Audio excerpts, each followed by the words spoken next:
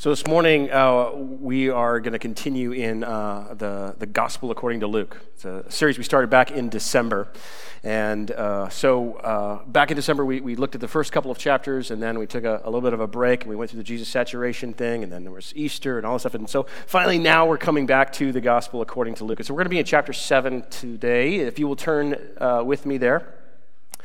I have had a cold this last week, and I thought that I was over it, and then about 10 minutes into the message earlier, just all sorts of waterworks just come from my nose and throat, and it was, please forgive me in advance for the sips of tea that I will take and the number of Kleenex that I'm going to use.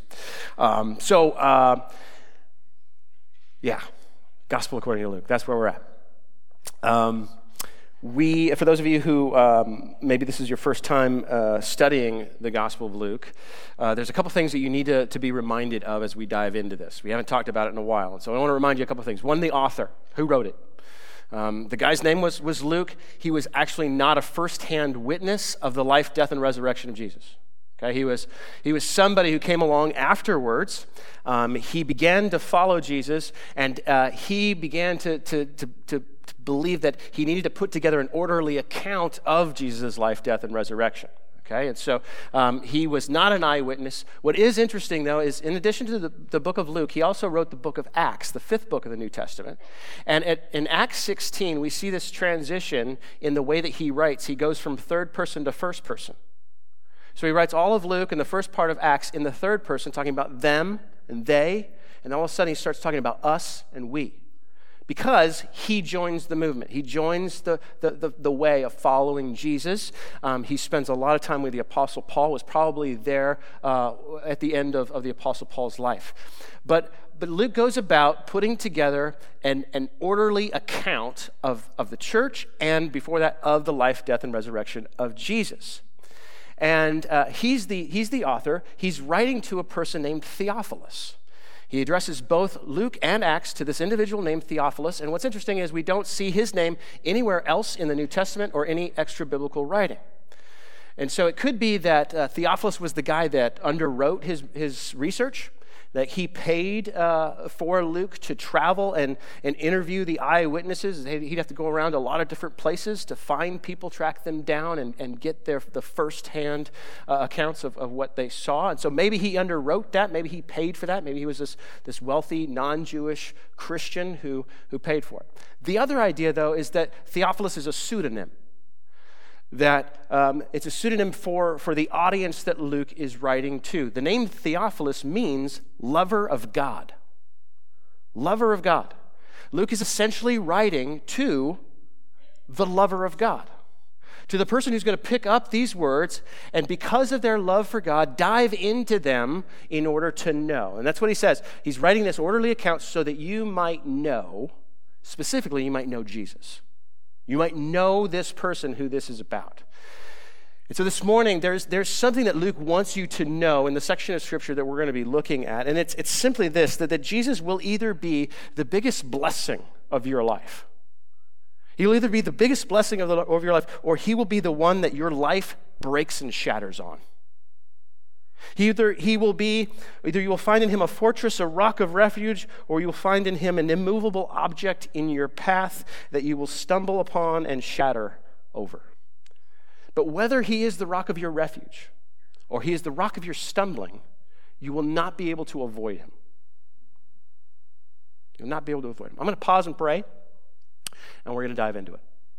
Heavenly Father, I ask for your strength this morning to overcome my weaknesses. As I'm dealing with this chest cold, I pray that you would keep those symptoms at bay so that I can communicate clearly. I pray for the people here this morning who are going through difficult trials and they have doubts about who you are. I pray that you would remind them of the truth. I pray that you would comfort them. I pray that they would leave here today with hope. I pray for anyone who is here this morning who has a hard heart. I pray for the person who is here this morning and would say, I didn't come in here needing you, Jesus. I pray that when they leave here today, they would leave understanding that they do need you, and they would search you out. Father, we give this time to you. We love you. I pray that you're glorified in everything that's said and done from this point forward. In Jesus' name, amen. So read with me Luke chapter 7, beginning in verse 18 through 23. The words are up there on the screen. If you didn't bring a Bible, that's all right. The disciples of John reported all these things to him, and John, calling two of his disciples to him, sent them to the Lord, saying, "Are you the one who is to come, or shall we look for another?" And when the men had come to him, they said, "John the Baptist has sent us to you, saying, 'Are you the one who is to come, or shall we look for another?'" In that hour, he healed many people of diseases and plagues and evil spirits, and on many who were blind he bestowed sight, and he answered them, "Go and tell John what you have seen and heard. The blind receive their sight, the lame walk, lepers are cleansed, and the deaf hear. The dead are raised up, the poor have good news preached to them, and blessed is the one who is not offended by me." So from the very beginning of Luke, we've read about this guy named John the Baptist. We saw in the very beginning how he was born. His parents were too old to have children. It was miraculous, but he was born with a specific purpose and a mission, and that was to prepare the world really for the one who was coming after him. And so we see in the first couple of chapters how he enters the world. We see in chapter 3 how he enters into the mission field that God has called him to. He was out in the wilderness. God calls him, and he enters into the stage, and he starts preaching this message of repentance. This message that says God is holy, and he's righteous, and he's perfect, and he's just, and you're not. You're not. You're sinful and you're unrighteous. And because of the difference between you and God, there's this vast chasm between the two of you. And because of that, God wants to reconcile you. But he can't reconcile you until your sin is dealt with. You need to repent of the ways that you've rebelled against God. You need to repent of the ways that you've turned your back on God. Repent. This is John's message. Repent. And what's interesting when you look at his message regarding this Jesus, or this one who is to come, this is what he has to say about him. If you look at Luke 3:16 and 17, it's also up there.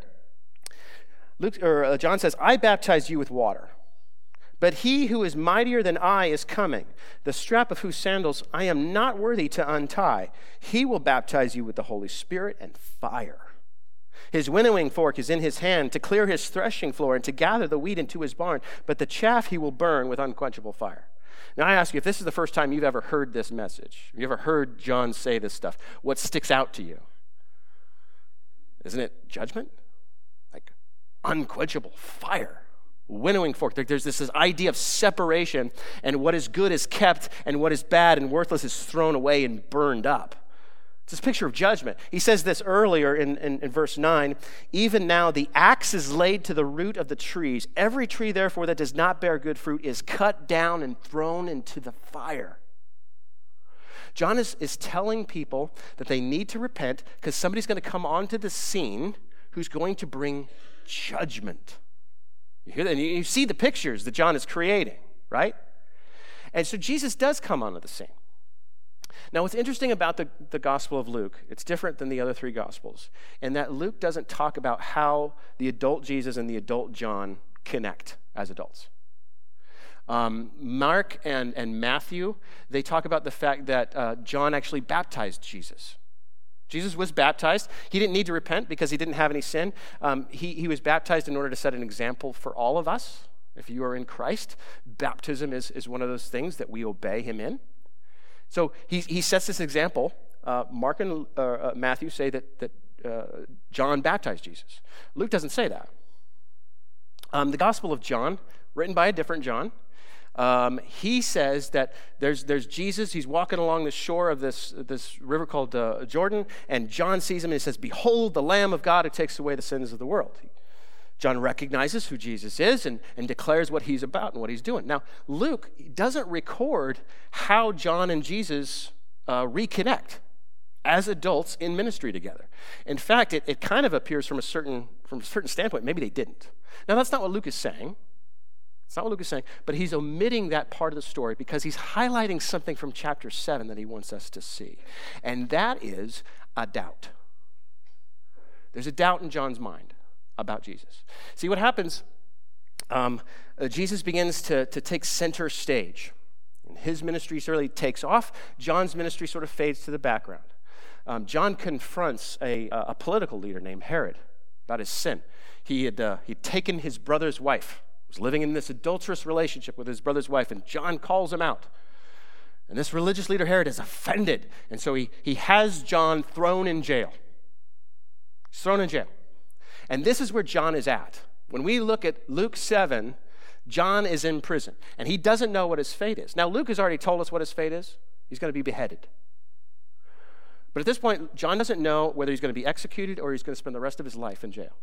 But he knows he's not going to be vindicated. There's not going to be a trial. There's not going to be a way for him to be set free. He's in a really, really bad spot. And he's heard about Jesus and what he's doing. Okay? Now, I'm going to pause here for a second and give you kind of an overview of the section of Scripture that we're looking at. This section begins in chapter 7, verse 1. It goes through chapter 8, verse 3. And this whole section of Scripture is about showing Jesus in a prophetic light. A prophet was somebody who didn't look into like a crystal ball and told you what the future was. It's not somebody who read tea leaves or looked at the marks on your hand.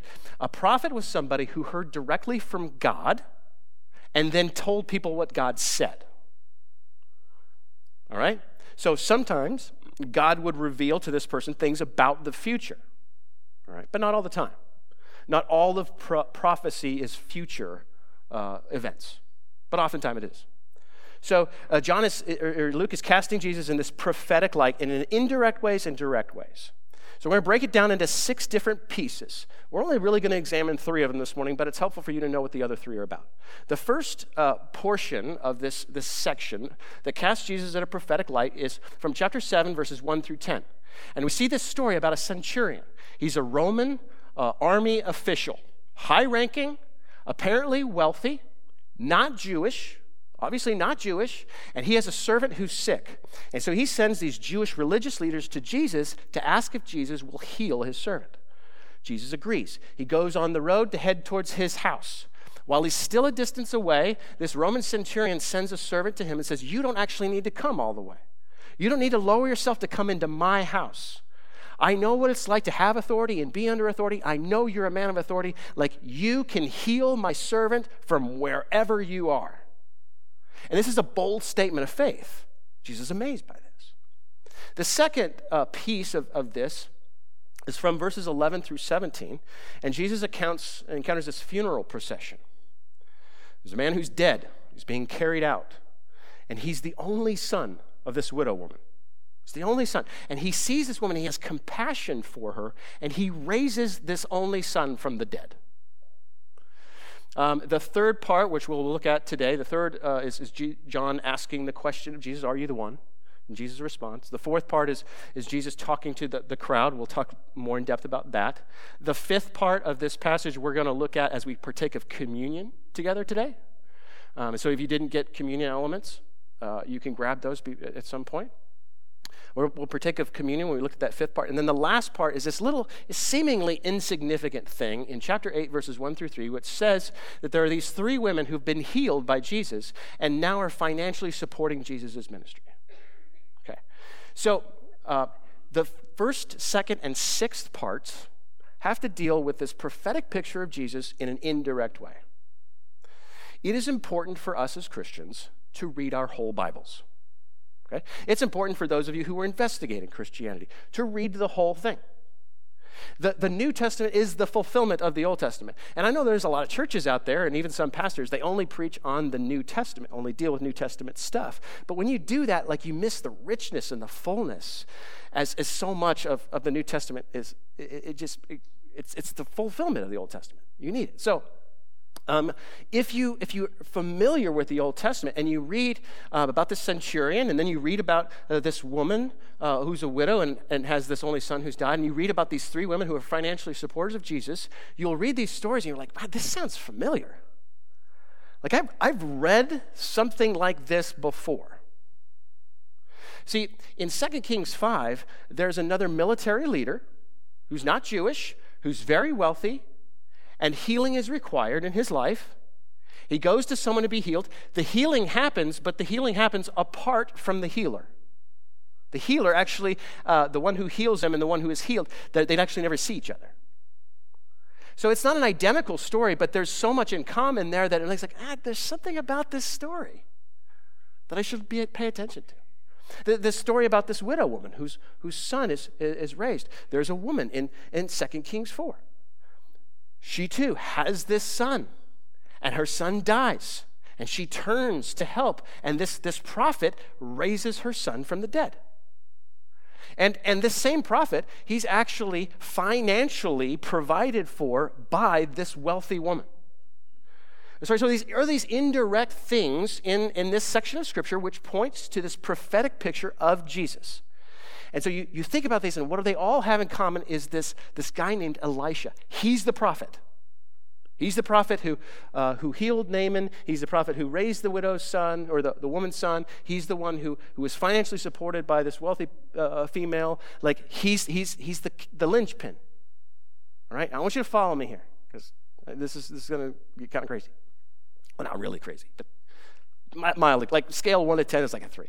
So it's not that crazy. So Elisha is the guy that succeeds a guy named Elijah. Right? Elijah is this great prophet, and his mantle is passed on to a guy named Elisha. John the Baptist is the New Testament Elijah. Okay? Some people thought he was like a reincarnation of Elijah. He wasn't. He was just the picture of what Elijah was like. Okay? So here's John, and he's in prison. And he hears this account. Right? Look with me again, Luke 7:18. The disciples of John reported all these things to him. What did they report to him? The centurion, servant healed, the woman whose son is raised from the dead. They report these things to him. And he knows his Old Testament. And he's thinking, this guy sounds like another Elisha. If I'm the Old Testament Elijah and he's the New Testament Elisha, then there's something wrong here. You see, I've been called to prepare the way for the one. The one. And this guy, cool, he's healing people. He's raising people from the dead. That's really cool. But the one I'm talking about, he's bringing an axe, and there's fire involved, and there's judgment. What does this guy do going around healing people and raising them from the dead? Like, that sounds like Elisha. That sounds like another prophet. I want you to notice, like, John isn't saying of Jesus that he's a false prophet. He's not disbelieving that he's from God. He believes he is from God. But his whole life, his whole mission has been about preparing the way for the one who's going to make it all right. It's really cool that he's healing people and raising people from the dead. But what about justice? This guy's in prison, falsely accused. Did you hear that squirrel on the roof? Huge squirrels. People at home, like, that doesn't even make it into the audio, and they're like, what? This guy's nuts. All right. John's in prison, and he's like, we don't need another prophet. We need the prophet. We need the one. When we look at the Old Testament, when John talks about the one, there's 3 things that the Old Testament shows us about what the one would be like. The first is that the one would be the King of Kings. That this king that's going to come, every king, past, present, future, every ruler, every king would bow down to this king. Back in the beginning, God's people were actually a theocracy. They were meant to worship God as king. There was no go-between. It was people and God directly ruling over them. But in 1 Samuel, the people say, we want a king. We want a human king like the other nations around us have. In other words, we want an intermediary king. A human king that stands between us and God. And so God says, well, you've rejected me, but I'll give you what you want. And so this line of kings begins with a really poor king named Saul. But the best king was named David. And God sends a prophet to David, and he says, one day the king's going to come. The King of Kings. And so we read this, 2 Samuel 7, 12 through 16. That says 2 Kings. That's wrong. 2 Samuel. That's my fault that I typed these up. Anyway. When your days are fulfilled and you lie down with your fathers, I will raise up your offspring after you, who shall come from your body, and I will establish his kingdom. He shall build a house for my name, and I will establish the throne of his kingdom forever. I will be to him a father, and he shall be to me a son. When he commits iniquity, I will discipline him with the rod of men, with the stripes of the sons of men, but my steadfast love will not depart from him, as I took it from Saul, whom I put away from before you. And your house and your kingdom shall be made sure forever before me. Your throne shall be established forever. The King of all kings. That's what David is being promised here. And I want you to notice what he says. He says it's going to be from your offspring, so it's going to be a descendant of David. All right? He's going to come from your body. That's what it means. He shall build a house for my name. Paul talks about the fact that the church is a living structure of people which God dwells in. Jesus establishes his church. He'll be a son of God, Father. You see the relationship there. It says, when he commits iniquity, I'll discipline him with the rod of men. Jesus actually didn't commit iniquity. However, when he goes to the cross, he who knew no sin became sin for us. The exchange is made. Jesus has taken on our sin. Our iniquity is laid on him, and he was beaten, and he was whipped, and he was crucified in our place. This is Jesus. And I want you to understand something. The King of Kings, the King is going to be the judge and bring about justice. But this King also comes underneath that justice and absorbs it into himself. This King condemns, but then he takes the condemnation. It's the first picture. The second picture of the Messiah that we see in the Old Testament is this picture of the priest of priests. God, when he saved his people out of Israel, he makes them what he calls a nation of priests. In other words, they're supposed to reflect to the whole world what God is like. A nation of priests. And then from this nation of priests, there's going to be a tribe of priests, the Levites. And they intercede on behalf of the people. And then from this tribe, a high priest who intercedes on behalf of all the people to make atonement for sin. The priest makes sacrifices to assuage the wrath of God. So like the King of Kings, this person will be an intermediary between God and his people. The priest of priests is an intermediary between God and his people. Right? We see this pictured in Psalm 110, verse 4. The Lord has sworn and will not change his mind. You are a priest forever after the order of Melchizedek. This is a prophetic psalm talking about the Messiah, but it's talking about the priest of priests. And there's this weird name mention of Melchizedek. That's from Genesis 14. That's more fully explained in Hebrews, the New Testament book. But all of this to point to, there's a priest of priests. There's a priest that's going to come, and he's going to offer the sacrifice of sacrifices, the sacrifice that ends all sacrifices. In other words, he's going to offer a sacrifice that atones for all sin, and all sin is removed, and all sin is gone. This is the last sacrifice ever need be made. Jesus is the priest of priests, and he comes as that priest to offer the sacrifice, and he goes to the cross, and guess what the sacrifice is? It's himself. The priest offers the sacrifice, but this high priest is the sacrifice. Then there's a third pictured of the prophet of prophets. Deuteronomy 18:15 through 22. The Lord your God will raise up for you a prophet like me from among you, from your brothers. It is to him you shall listen. Just as you desired of the Lord your God at Horeb on the day of the assembly, when you said, let me not hear again the voice of the Lord my God, or see his great fire anymore, lest I die. And the Lord said to me, they are right in what they have spoken. I will raise up from them a prophet like you from among their brothers, and I will put my words in his mouth, and he shall speak to them all that I command him. And whoever will not listen to my words that he shall speak in my name, I myself will require it of him. Something happened when the people of God were gathered around this mountain, And they heard the voice of God, and they were terrified of it. They didn't want to hear from God directly. They wanted Moses to be the intermediary. They wanted him to stand between them and God. And so Moses goes up the mountain, and he receives God's law, and then Moses communicates it to the people. This is a picture of what it means to be a prophet, the one who hears directly from God and then communicates it to people. But it's an intermediary. So Jesus becomes the prophet of prophets. And you think about this. He's fully God and he's fully man.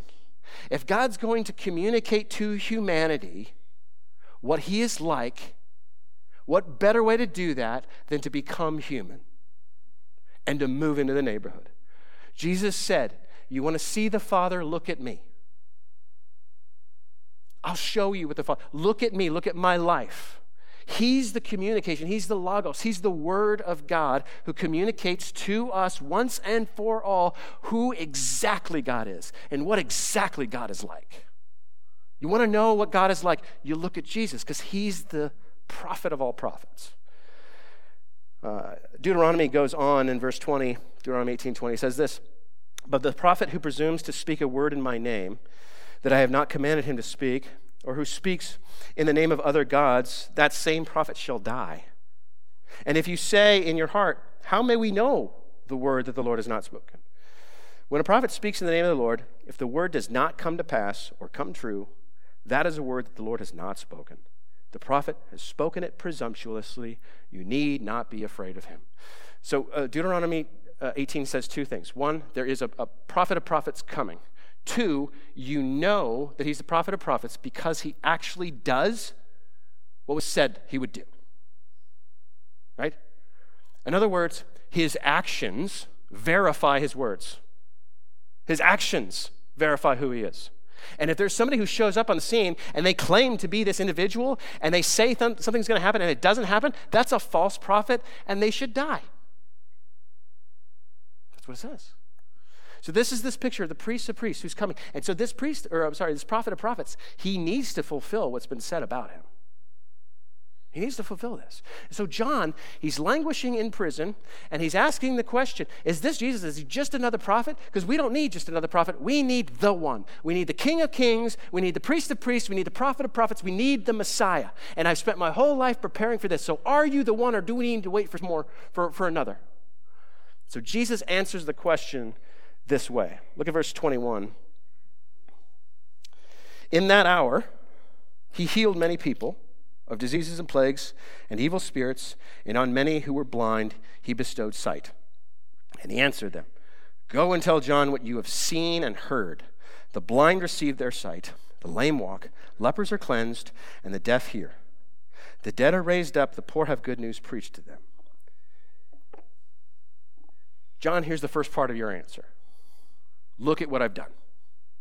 His disciples come to him. Are you the one, or should we wait? And Jesus says, why don't you hang out with me for a bit and find out?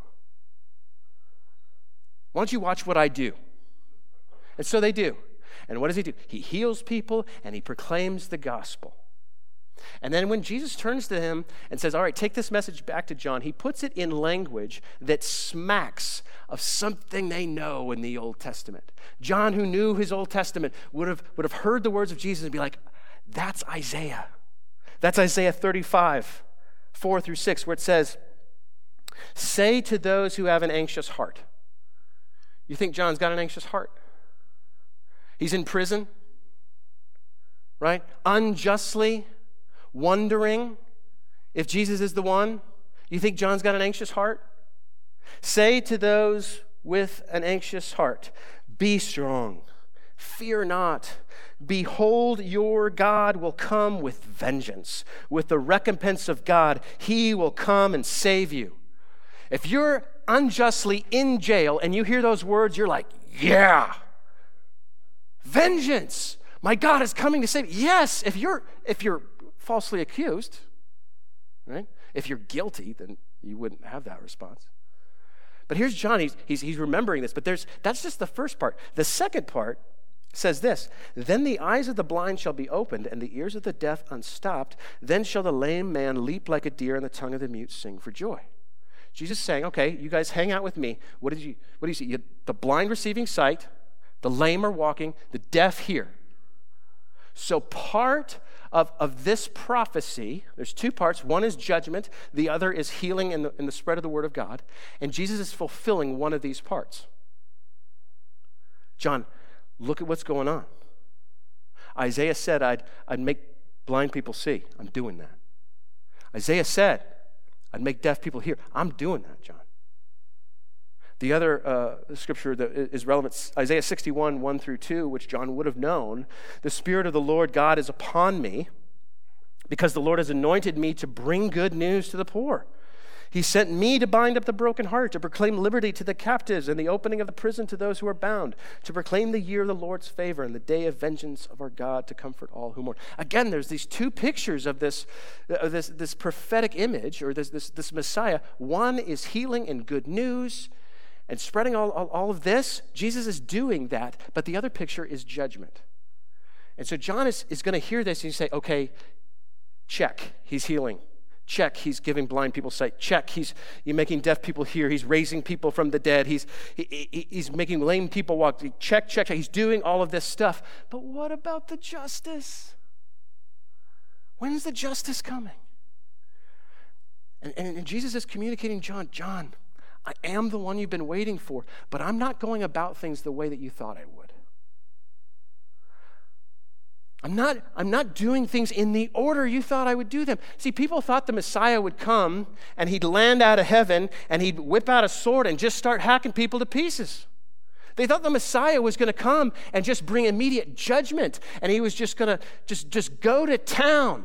And the righteous would be saved and the unrighteous would be slain. Like, they thought that this Messiah was going to come and be this type of person. And Jesus comes onto the scene, and he's meek and he's mild and he's a carpenter. He's born, from this lowly estate, and he comes on and he's healing people and he's touching people with diseases and he's loving people and he's doing all this stuff. And like, well, but wait a minute, where's the judgment? It's coming. It's coming. And day by day, Jesus walked towards that judgment. He was the king, but this king went to the cross. He was the priest, but this priest went to the cross. Like, he was the prophet, but this prophet went to the cross. You see, the wrath of God is against all unrighteousness. It does come down on the sinner. But Jesus takes you out of that spot and places himself there. And so the wrath of God comes down on him. Comes down on him.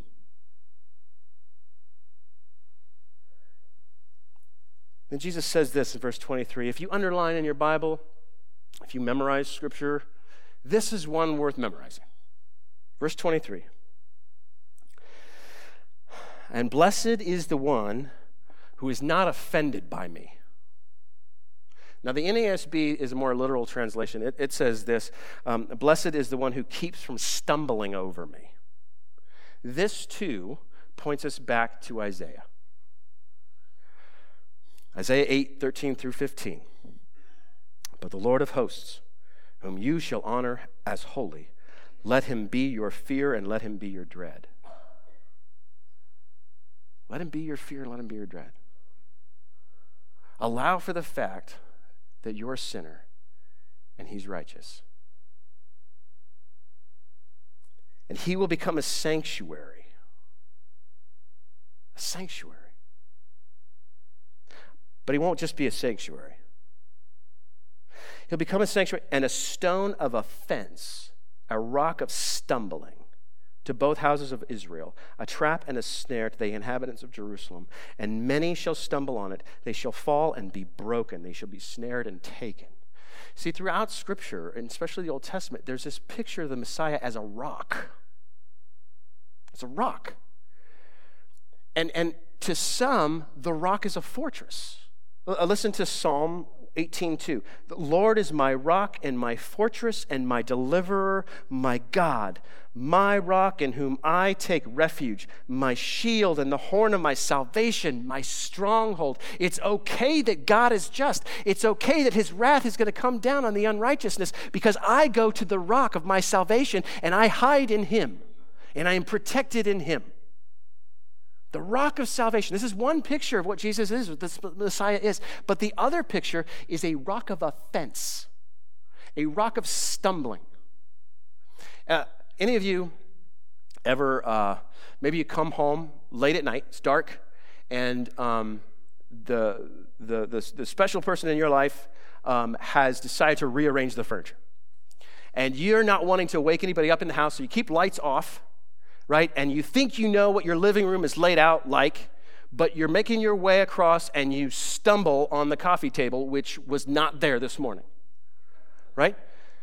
So immediately what happens? You might curse. I know, some of you wouldn't. Some of you might. You might curse. And you look at the coffee table, and who would you get mad at? The coffee table?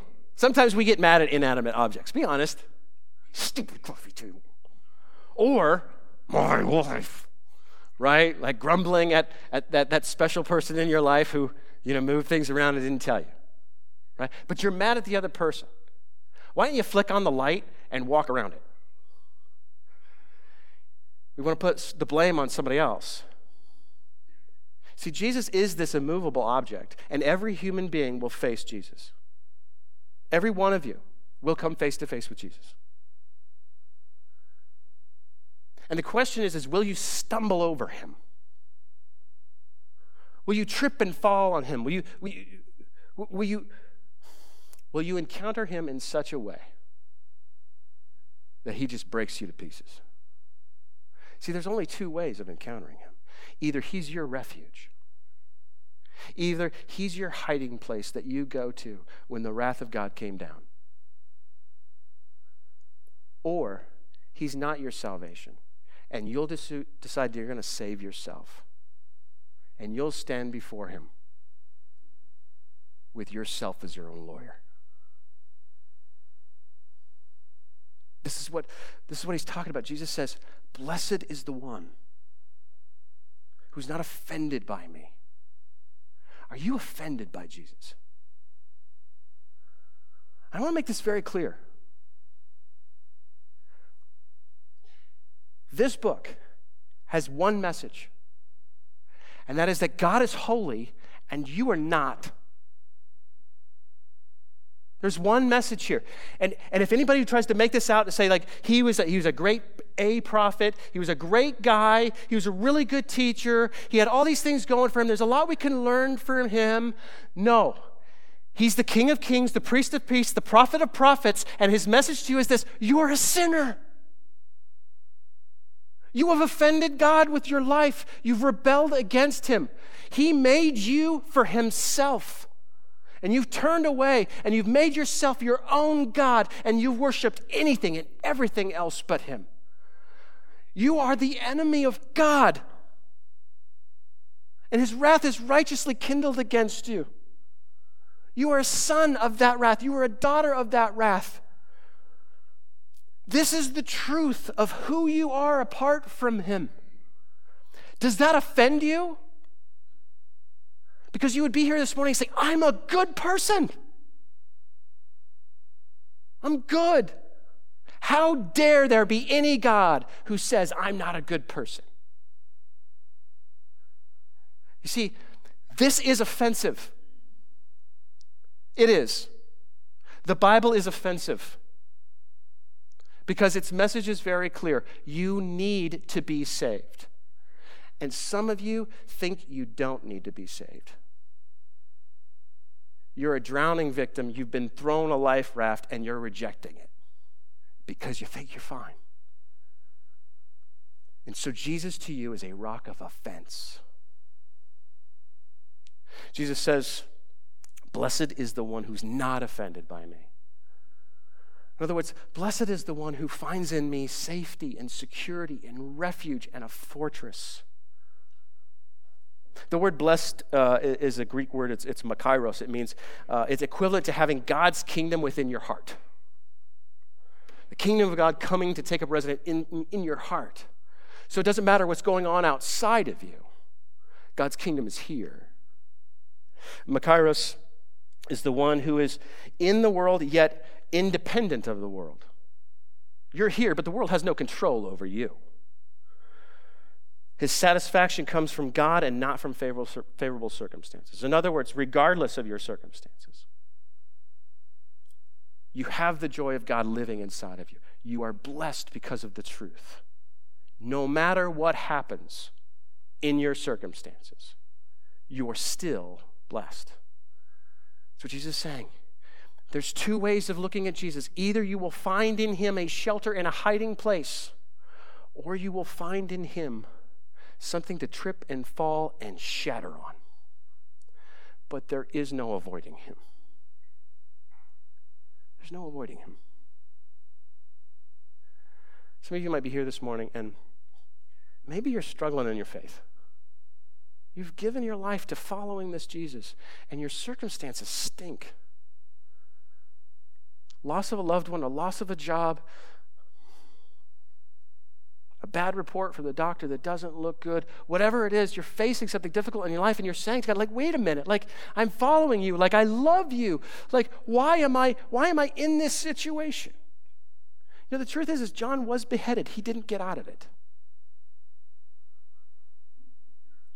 However, John's not dead now. And you will see him in heaven. See, your death is not the end of the story. Your circumstances right now are not the end of the story. And there is a salvation that can be brought about for you if you will go into him, if you will seek in him as a refuge and a fortress, a place to find strength. And that's Jesus. And I want you to see that in him this morning. I want you to find hope in that this morning. I want you to go out knowing, regardless of what our circumstances are out there, you're still blessed because of what he's done for you. Because the ultimate problem that you could ever face in life is the problem that his wrath was righteously leveled against you, and Jesus absorbed that in your place. Like, your biggest problem ever was the wrath of God, and that's removed because Jesus took your place.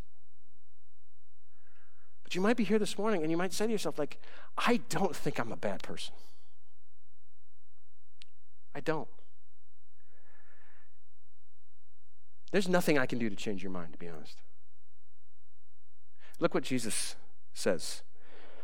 I'm going to skip down a little bit. Jesus talks to the people about what John the Baptist was like. In verse 29, it says, when all the people heard this, and the tax collectors too, they declared God just, having been baptized with the baptism of John. But the Pharisees and the lawyers rejected the purposes of God for themselves, not having been baptized by him. So John comes onto the scene, he says, repent, and some people say, I need to repent. They believed what he said was true. And because of that, they were baptized. Baptism is an outward sign of something that happens on the inside. They were baptized. But there are other people who heard the exact same message. But the Pharisees and the lawyers rejected the purposes of God for themselves. The purpose of God for you is to be in relationship with God. I don't know what you think that you've been put on this planet for. Your only purpose is to be in relationship with your Creator. He's the one that made you, and He made you for Him. That's your purpose. And to walk away from Jesus is to reject the ultimate purpose for your life. It's to reject what you are. Jesus goes on and says, to what then shall I compare the people of this generation? What are they like? They're like children sitting in the marketplace and calling to one another. We played the flute for you, and you did not dance. We sang a dirge, and you did not weep. For John the Baptist has come eating no bread and drinking no wine, and you say he has a demon. Son of Man has come eating and drinking, and you say, look at him, a glutton and a drunkard, a friend of tax collectors and sinners. Like there's no pleasing you. The reality is there's no convincing you. Will you take a hard look at the heart within you and ask, is there any truth to this?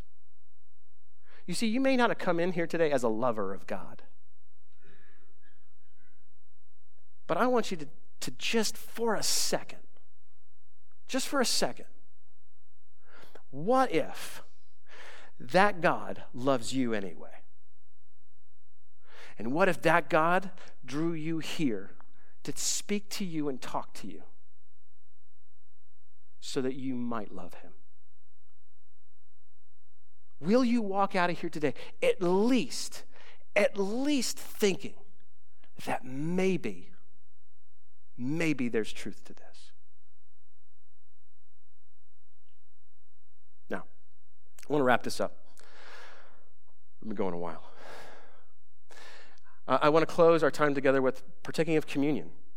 So if you are a follower of Jesus, I'd ask you to take out those elements. And if you're not, that's okay. I want you to observe what's going on in the room. Like it's okay. Nobody's here to judge you. And in fact, most people are going to have their eyes closed here in a second, and they're going to be worried about them. But if you haven't gotten those elements, go ahead and grab them now. The fifth part of this section is where this woman of the world, so to speak, comes into this private party. And she does something completely unthinkable in this culture. So what I'm going to do is I'm going to read this to you. I want you to hold those elements in your hand. I'm actually going to ask you to close your eyes and listen to what I'm reading to you. Listen to what I'm reading to you. And I'm going to ask you this question. Who are you in this story? There's two individuals. There's Simon, this Pharisee, this religious leader, and there's this sinful woman of the city. Who are you in this story?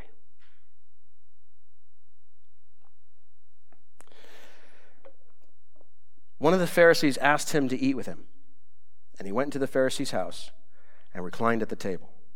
And behold, a woman of the city who was a sinner.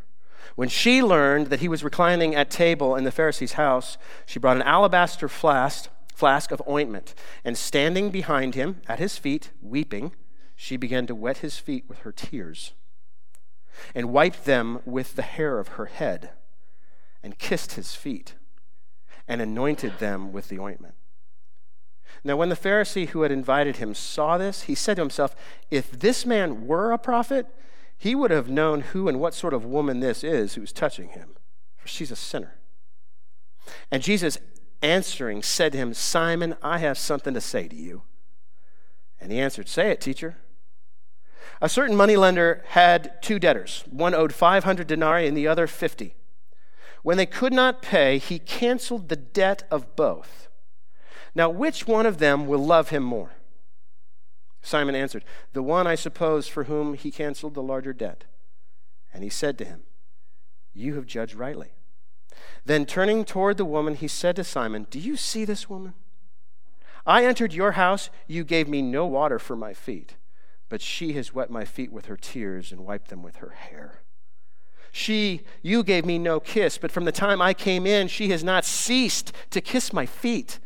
You did not anoint my head with oil, but she has anointed my feet with ointment. Therefore I tell you, her sins, which are many, are forgiven, for she loved much. But he who was forgiven little loves little. And he said to her, your sins are forgiven. Then those who were at table with him began to say among themselves, who is this who even forgives sins? And he said to the woman, your faith has saved you. Go in peace. Simon is a Pharisee. He believes that he, through his works of following the religious laws, is without sin. He believes that he is a good person. And if Jesus were to turn to him and say, I forgive you, Simon, he would be offended. Let me ask you something this morning. If Jesus were to say to you, I forgive you, would you be offended and say, you have nothing to forgive me for because I've done nothing wrong? This is Simon.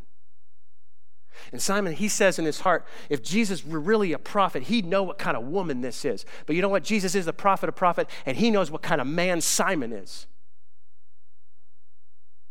He is a man who thinks that he can justify himself before God. And yet here's this woman. This room was probably full of only men. There's low tables on the ground. They eat with their heads toward the table. Their feet are sticking out behind them. This would have been a luxurious meal that would have taken probably several hours to eat. And she kneels down behind him beside his feet, and her tears are covering and wetting his feet. And she's wiping his feet with her hair. And she's pouring oil over them. And she's weeping and sobbing all the time. Why? Because he is the rock. He is the shelter. He is her hiding place. She has turned to him, and though she has so much sin in him, that sin doesn't matter. Who are you in this story? Are you the one who doesn't need much forgiveness? And so you don't need much saving? And so you don't need much of a Savior? Or are you the one who needs desperately to be saved? And you have been. And out of that, this overflowing of gratitude comes out of you. I want you to take those elements.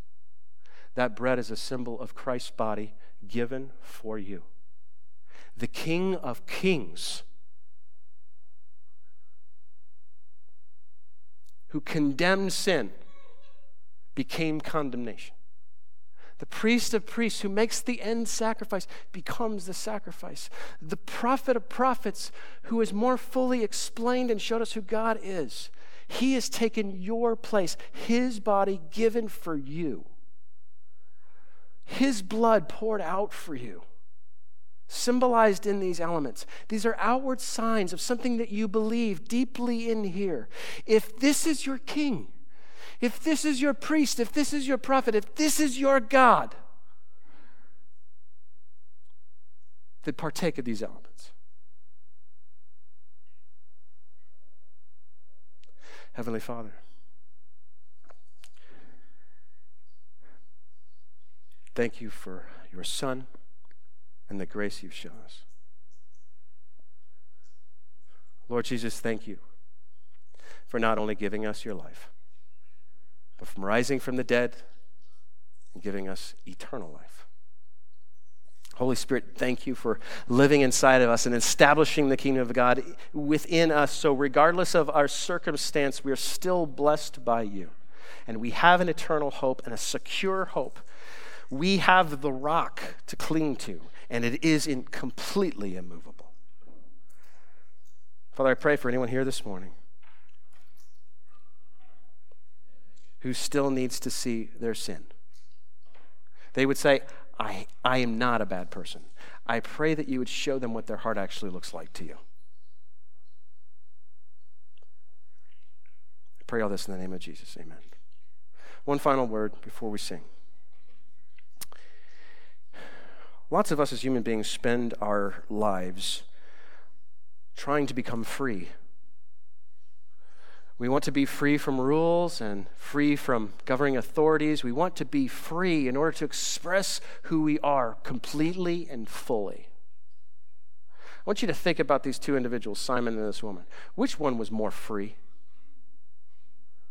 Which one had found a greater freedom? The guy who rejected God's rule over him? Or the woman who didn't care who was in that room, didn't care about the social rules she was breaking or the consequences for them. She didn't care what people thought of her. She went in there and unabashedly, unashamedly poured out her complete heart to God in loving him without restriction. Like, which one of these people was free? I think a lot of people in our society, they would look at that woman and say, she's the one who slaved.